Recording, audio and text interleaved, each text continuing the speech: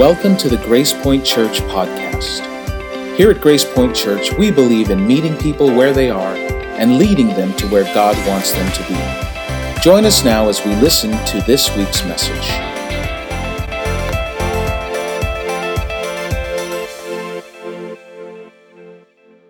I love Caesar. We used to get together for lunch and breakfast a lot, and I miss him. We haven't seen each other as much in the last couple of years.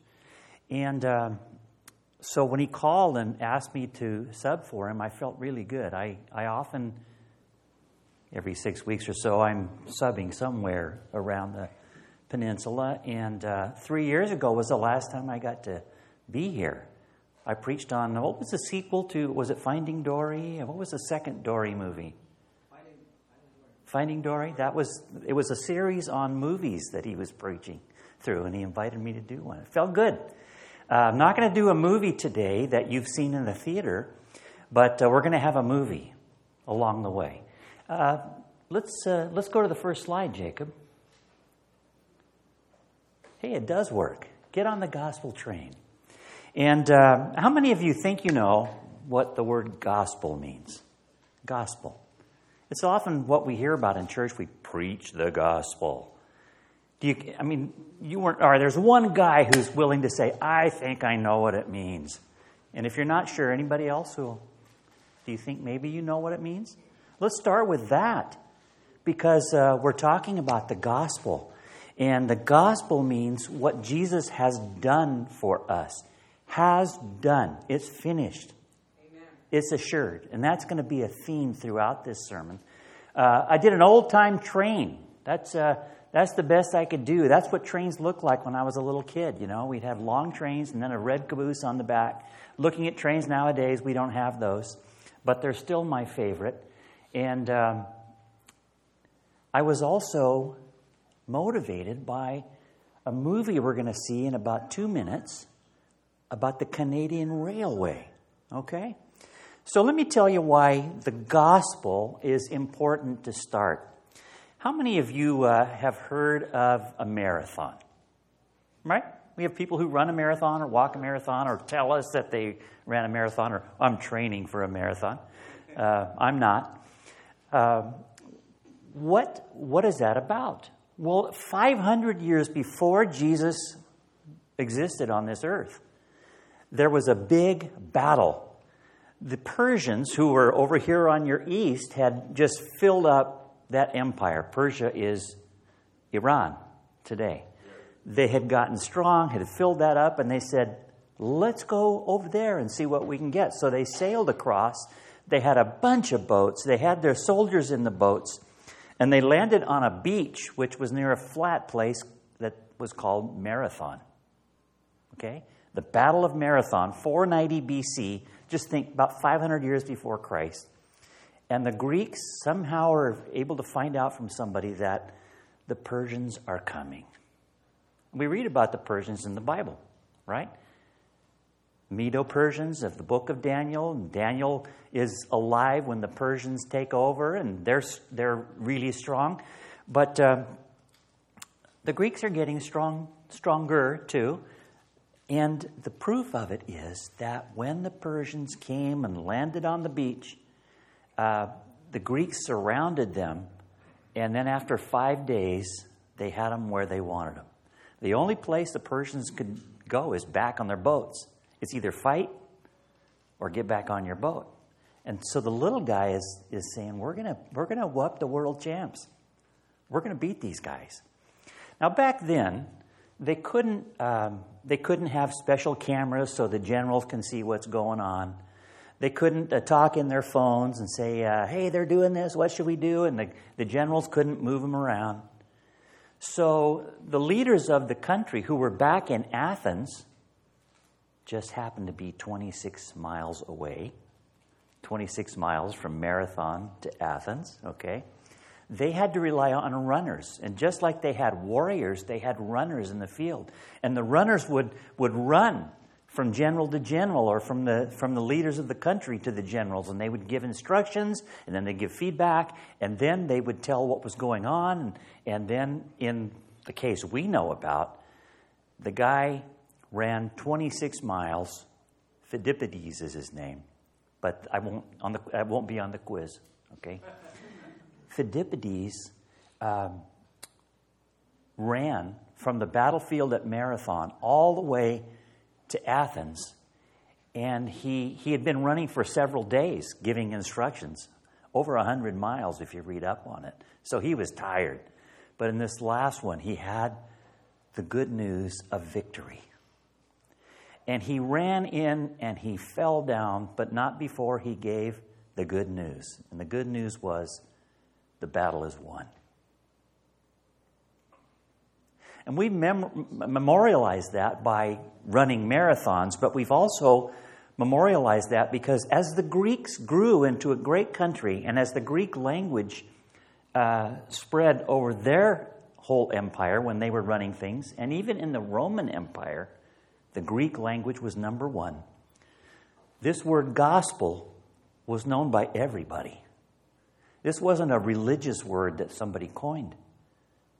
Everybody knew that the gospel was the good news of victory. Now, that's not the word Phidippides used 500 years before. It takes time for language to morph into something, but by then, the word gospel meant we won, or specifically, Jesus won. And it was a point in time with an ongoing result. It's over. The battle's won for you.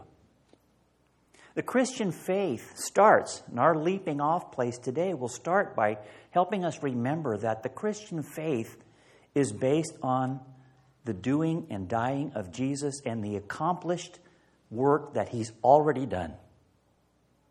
In one place, Paul says, let me remind you of first importance. Jesus died, was buried, and was raised on the third day. He says that's first importance. That's the gospel.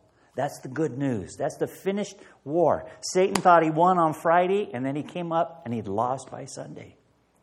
That's why we're here. Right. That's right. Yeah. And we put so many things in the place of that truth. Paul says first importance. So the gospel is the good news that Jesus has won, and this is just extra. So I guess I should have waited to have you, turn in the offering. We're not going to charge for this now. Angels are the same root word as gospel. Gospel is angel. It's A-G-G-E-L in Greek letters, but it's pronounced angel when there are two G's. Angel, the word angel. The message of victory is the angelos. And the word to tell the great story, to tell the story of Jesus, the gospel, is the same word we use for evangelism. It's telling the message to try to help others to accept Christ. Is that new? Did you already know that? No? Well, you probably knew it but forgot it. Okay? So that's kind of where I want to start out, to remind us all that the gospel is about Jesus. Amen. And it's good news for me because it's not involved with my imperfection, or as the video pointed out beforehand about all the things I wish I were and had, and it's finished. It's done. Okay, let's take a look at the movie. We'll let it run a little bit. It's an old-time train. Let's boost the sound a little. What I want you to see in this train, this is one that climbs the mountains. Feel the power. Feel the power. A little more sound.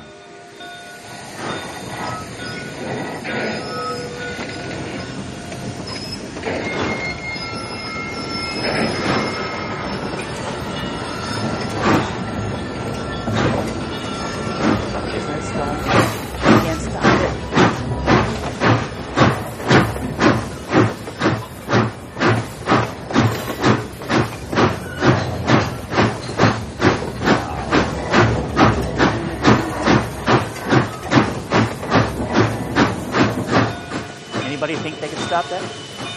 Departing from Vancouver, what lies ahead is one of the longest, toughest railways on Earth. An extraordinary 3,000-mile journey for a locomotive that first turned a wheel over 80 years ago.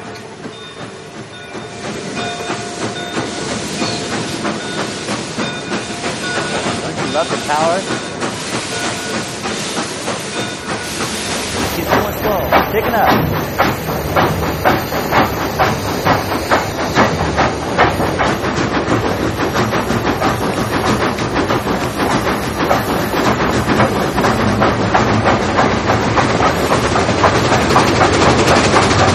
See why Jesus is like that train?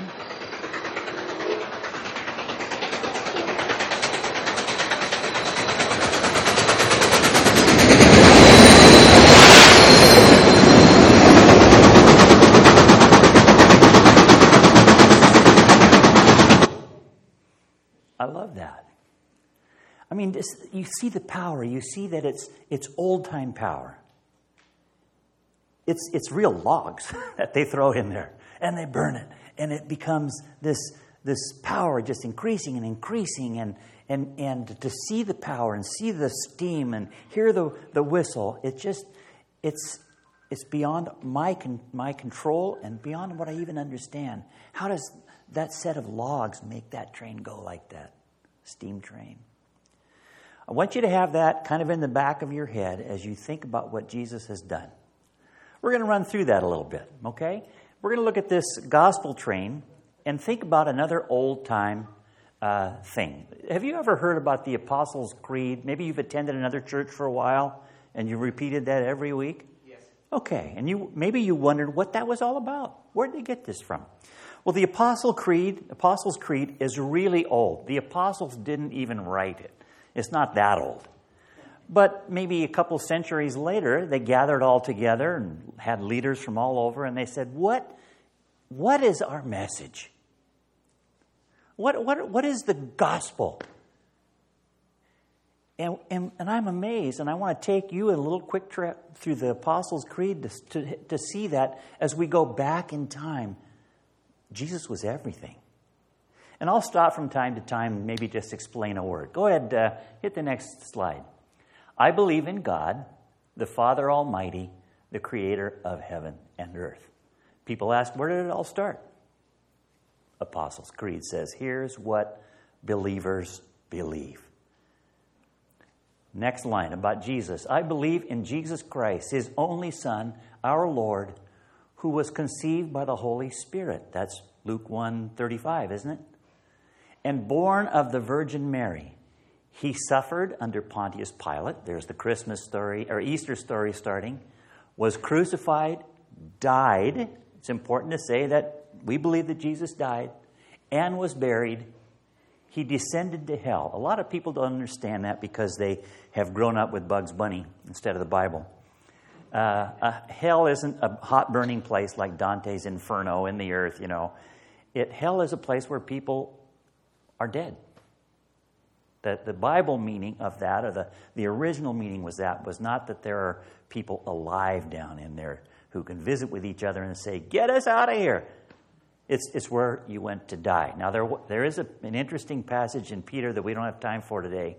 I think it's 2 Peter, but Jesus went down where hopeless people go. When your life is over, when there's nothing to look forward to, he's been there. The third day, he rose again from the dead.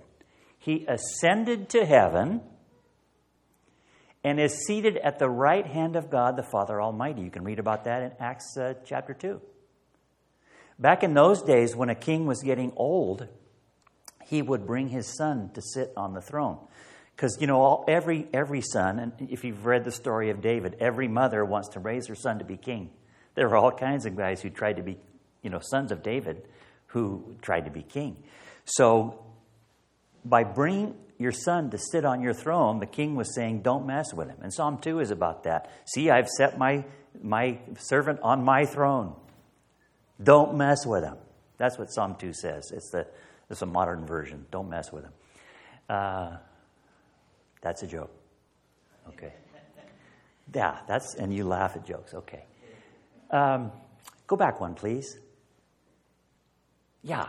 So he's seated at the right hand of God, the Father Almighty. It's a picture of what happens when the king is going to bring his son to rule with him. And he gives him all authority. On the earth, the old king often had to rely on the younger son, his memory, his strength, his connections to communicate. But the father needs no help like that. They're just using an illustration from earth. Here, you reign with me. From there, he will come to judge the living and the dead. All a scriptural notion. But the apostles, notice, they haven't said anything that doesn't have its center right at the throne of God. He created the earth, got everything going, sent his son when we messed up. It was Jesus, Jesus, Jesus, Jesus, Jesus. Oh yeah, there are a few things. Let's go on. I believe in the Holy Spirit. We don't want to leave him out. The Holy Catholic Church. Now this is, Catholic does not mean Roman Catholic. Catholic just means worldwide. That's a word. Catholic means the worldwide church. Okay? It doesn't say the Holy Roman Catholic Church, because when they wrote this, there wasn't a Roman Catholic Church. Okay? This was talking about the worldwide church, whether you're from Tarsus or Philippi or Corinth or any country, you're part of the worldwide church. The communion of saints. Why do they call us saints? Well, the word saints means those who God considers holy. He looks at you and he says, you're holy. No, I'm not. Well, you're holy because I took you out of that big mess and I put your feet here where you can stand up. You're special. Holy means special. So all of us are special. We all have the forgiveness of sins. We all will someday have the resurrection of our body and life everlasting. But who's the core of this? If Jesus doesn't do what he did, we don't have any hope. Now let's, with this as kind of a foundation, let's go on to the gospel train. Here it is again. Caboose, and in the middle we have a cargo. I counted 119 once when I was a kid. 119 in the middle between the caboose. And then the engine up in the front. Next slide. Is it going? Okay.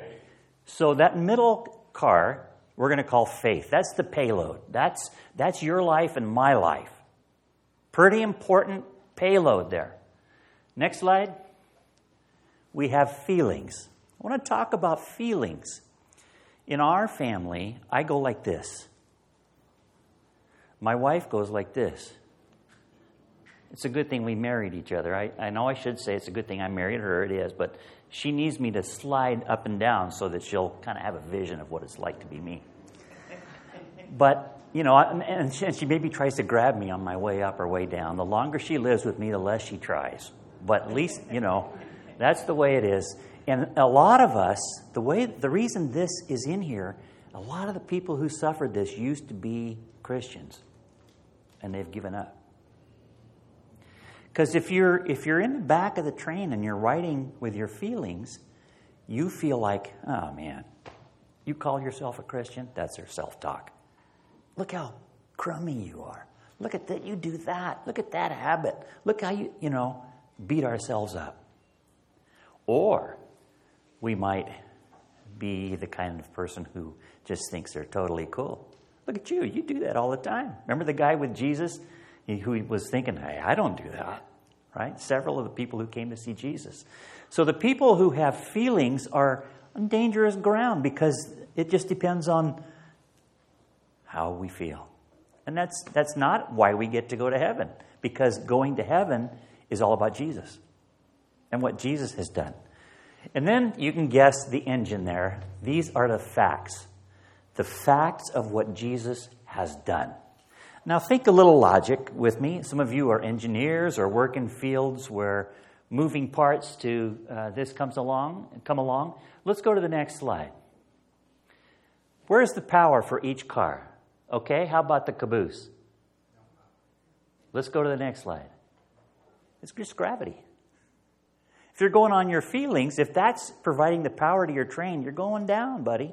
You're going down. Your feelings will take you down. What's the source for the cargo? It's your grip. We're going to talk about the grip. There are pieces on each end of that train that grip the caboose and the power of the train. And then, of course, the engine, resurrection power. It's the life of Christ. So we remember every time we feel bad, don't look at our performance. Look at Christ. What did Christ do? Oh, how about Christ? How about Christ? What do you think of Christ? All through his life, successful. And the Father accepted his life, his sinless life, and his sacrifice in your place. And that's powerful. That is the gospel. It's the good news that Jesus won. Let's look at it another way. We've looked at how all these three have a source of power. Now let's go up in the right. It says the doing and dying of Jesus. And I want you to play a game with me. Pretty easy game. It's an old time. Could be boring, but it'll wake you up. Your coffee's wearing off already. All these things are the things that Jesus did along the way that we should think about. And every time you see a dot, you use the word Jesus. Okay?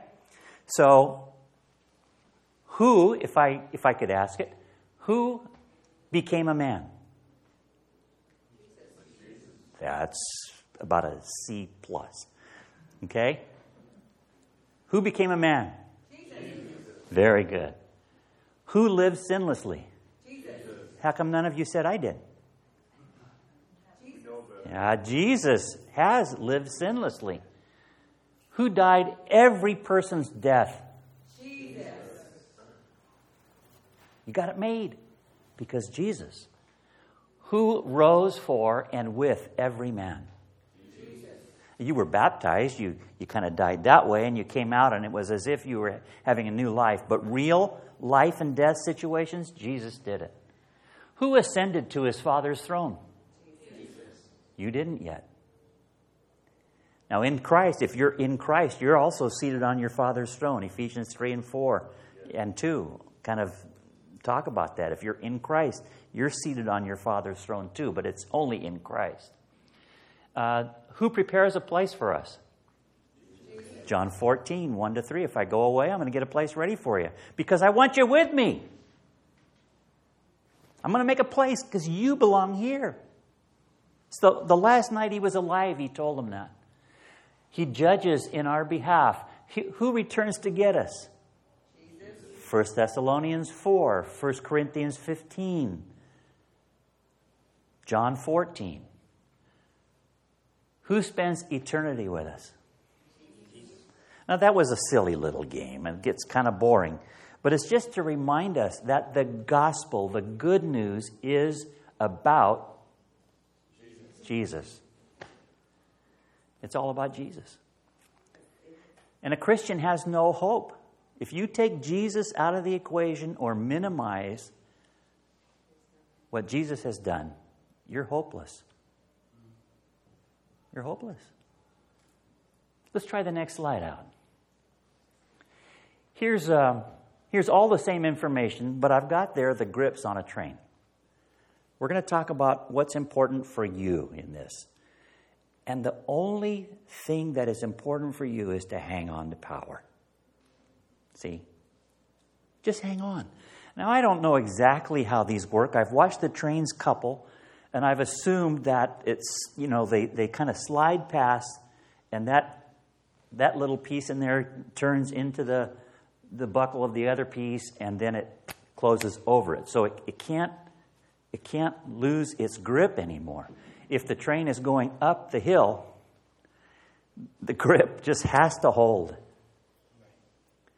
So what does that imply about our work? None of it makes us worthy of heaven, but just hang on. And some of the thing that we forget is that this world is a wild ride. You know it is. So where's your grip? Are you just hanging on to yourself? Or, if you're that payload in the middle of the train, that faith, which one are you going to have faith in? Are you going to have your grip mainly on your feelings? Well, then you're going to follow gravity and you're going down. Are you going to have the grip mainly on Jesus? Jesus already went up. for you. So you just take your grip and you hang on for all it's worth, because that's all you got. And that's all you need. It's a beautiful gospel story. I'm going to tell you an old story, but each one keeps getting more recent. In this one, I'm 7 years old. And our teacher used to have, I went to John Muir public school, and at recess, we only had blacktop. We had not a blade of grass on that playground. You guys ever go to any schools like that? So the first and second graders at PE time would go out to a dotted line that was in the middle of the field. And usually the fourth, fifth, and sixth graders were on that side of the dotted line. And the first, second, and third graders had to stay close to the classroom. Well, we went out to the dotted line, I don't know what day of the week, but every week, once a week, and everybody had to have a race. The teacher would take her whistle, and she would blow it, and that was like go, and you'd run out, and you'd touch the line at the end, and then you'd run back. And I didn't like that because, this is such an old story that all the girls had to run in dresses. Nobody wore pants back then, okay? That's how old. So the girls had a rough time running, and they didn't wear tennis shoes. The girls wore regular street shoes, okay? Anybody else in their 60s that will give me a witness that that's the way it was? Okay. All right. So anyway, I am the slowest runner that God ever made. No, that's an exaggeration, but I'm very slow. Very slow. And I used to keep track. Brian was fifth, and I knew that Johnny would win every week, and Georgie was second. Now, Georgie was a tough guy. He lived right around the block from my grandmother. And the first time I boxed was with Georgie. He had boxing gloves his parents had bought, and he invited me over, and he says, "You ever use these, No, I've got to try these. I had no idea. I'd seen little on TV. We got on his bed. That's the only place you can box, when you're 7. And then Georgie went, boom. I can't remember exactly what he did, because the next thing I knew, I was rubbing my chin, and I can't believe the power behind those gloves. Well, that was Georgie. Georgie was always a mess on his face, on his hands, and when there was a race, Georgie was going all the way. Now, Johnny was kind of mellow. He was fast, and I remember he used to run like that. Shoo, shoo, shoo, shoo. Everybody else ran like that, but not Johnny. He was cool, and he was also my friend. So I asked him one day, "Johnny, would you hold my hand and make me run fast?" This is an absolutely true story. True story. I'm so tired of this. I want to run fast. He said, "Okay." At 7 years old, you don't think through all the ramifications. So I grab his hand, and the teacher blows her whistle, and my feet didn't touch the ground. The guy was so fast and so strong. He was running and just dragging me like, wow, wow, wow, and I was having a great time. I've never run that fast in my life. But Georgie was taking advantage. And I remember looking to my right, and Georgie was about where that post is. He was that far ahead of Johnny and me. And Johnny kept running with me, but he kept looking over at Georgie. And we got a quarter or 2/3 of the way, and he let me go. He says, "I'm going to run, man. I got to catch that dude." But for a quarter or a third of the race, I was really fast. Faster than I ever go. Now think about the power of Jesus. Jesus says, let's go to the next slide. Fixing your eyes on Jesus, the pioneer and perfecter of faith, we know that another thing he says is, no one will snatch her or him out of my hand. I think of Jesus running, holding our hand. That's like the grip of the train. And he doesn't let go. He doesn't turn to the side to watch how the other runners are doing. He's already succeeded in everything there is to succeed in. He's got us. He's got you. When we look back at our feelings, we let go. It's as easy as that.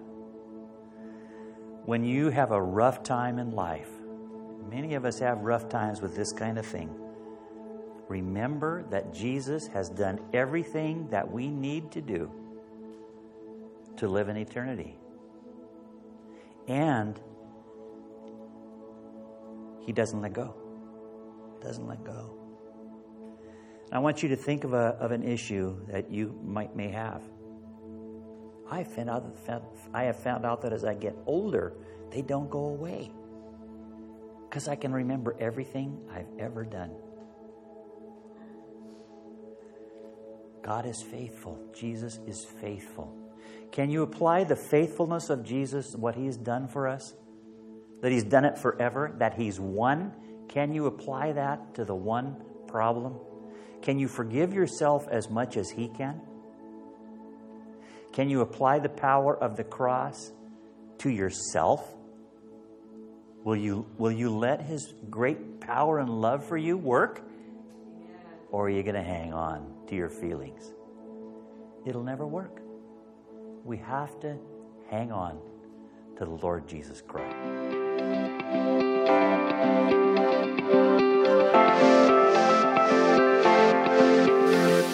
Thank you for joining us for this week's message.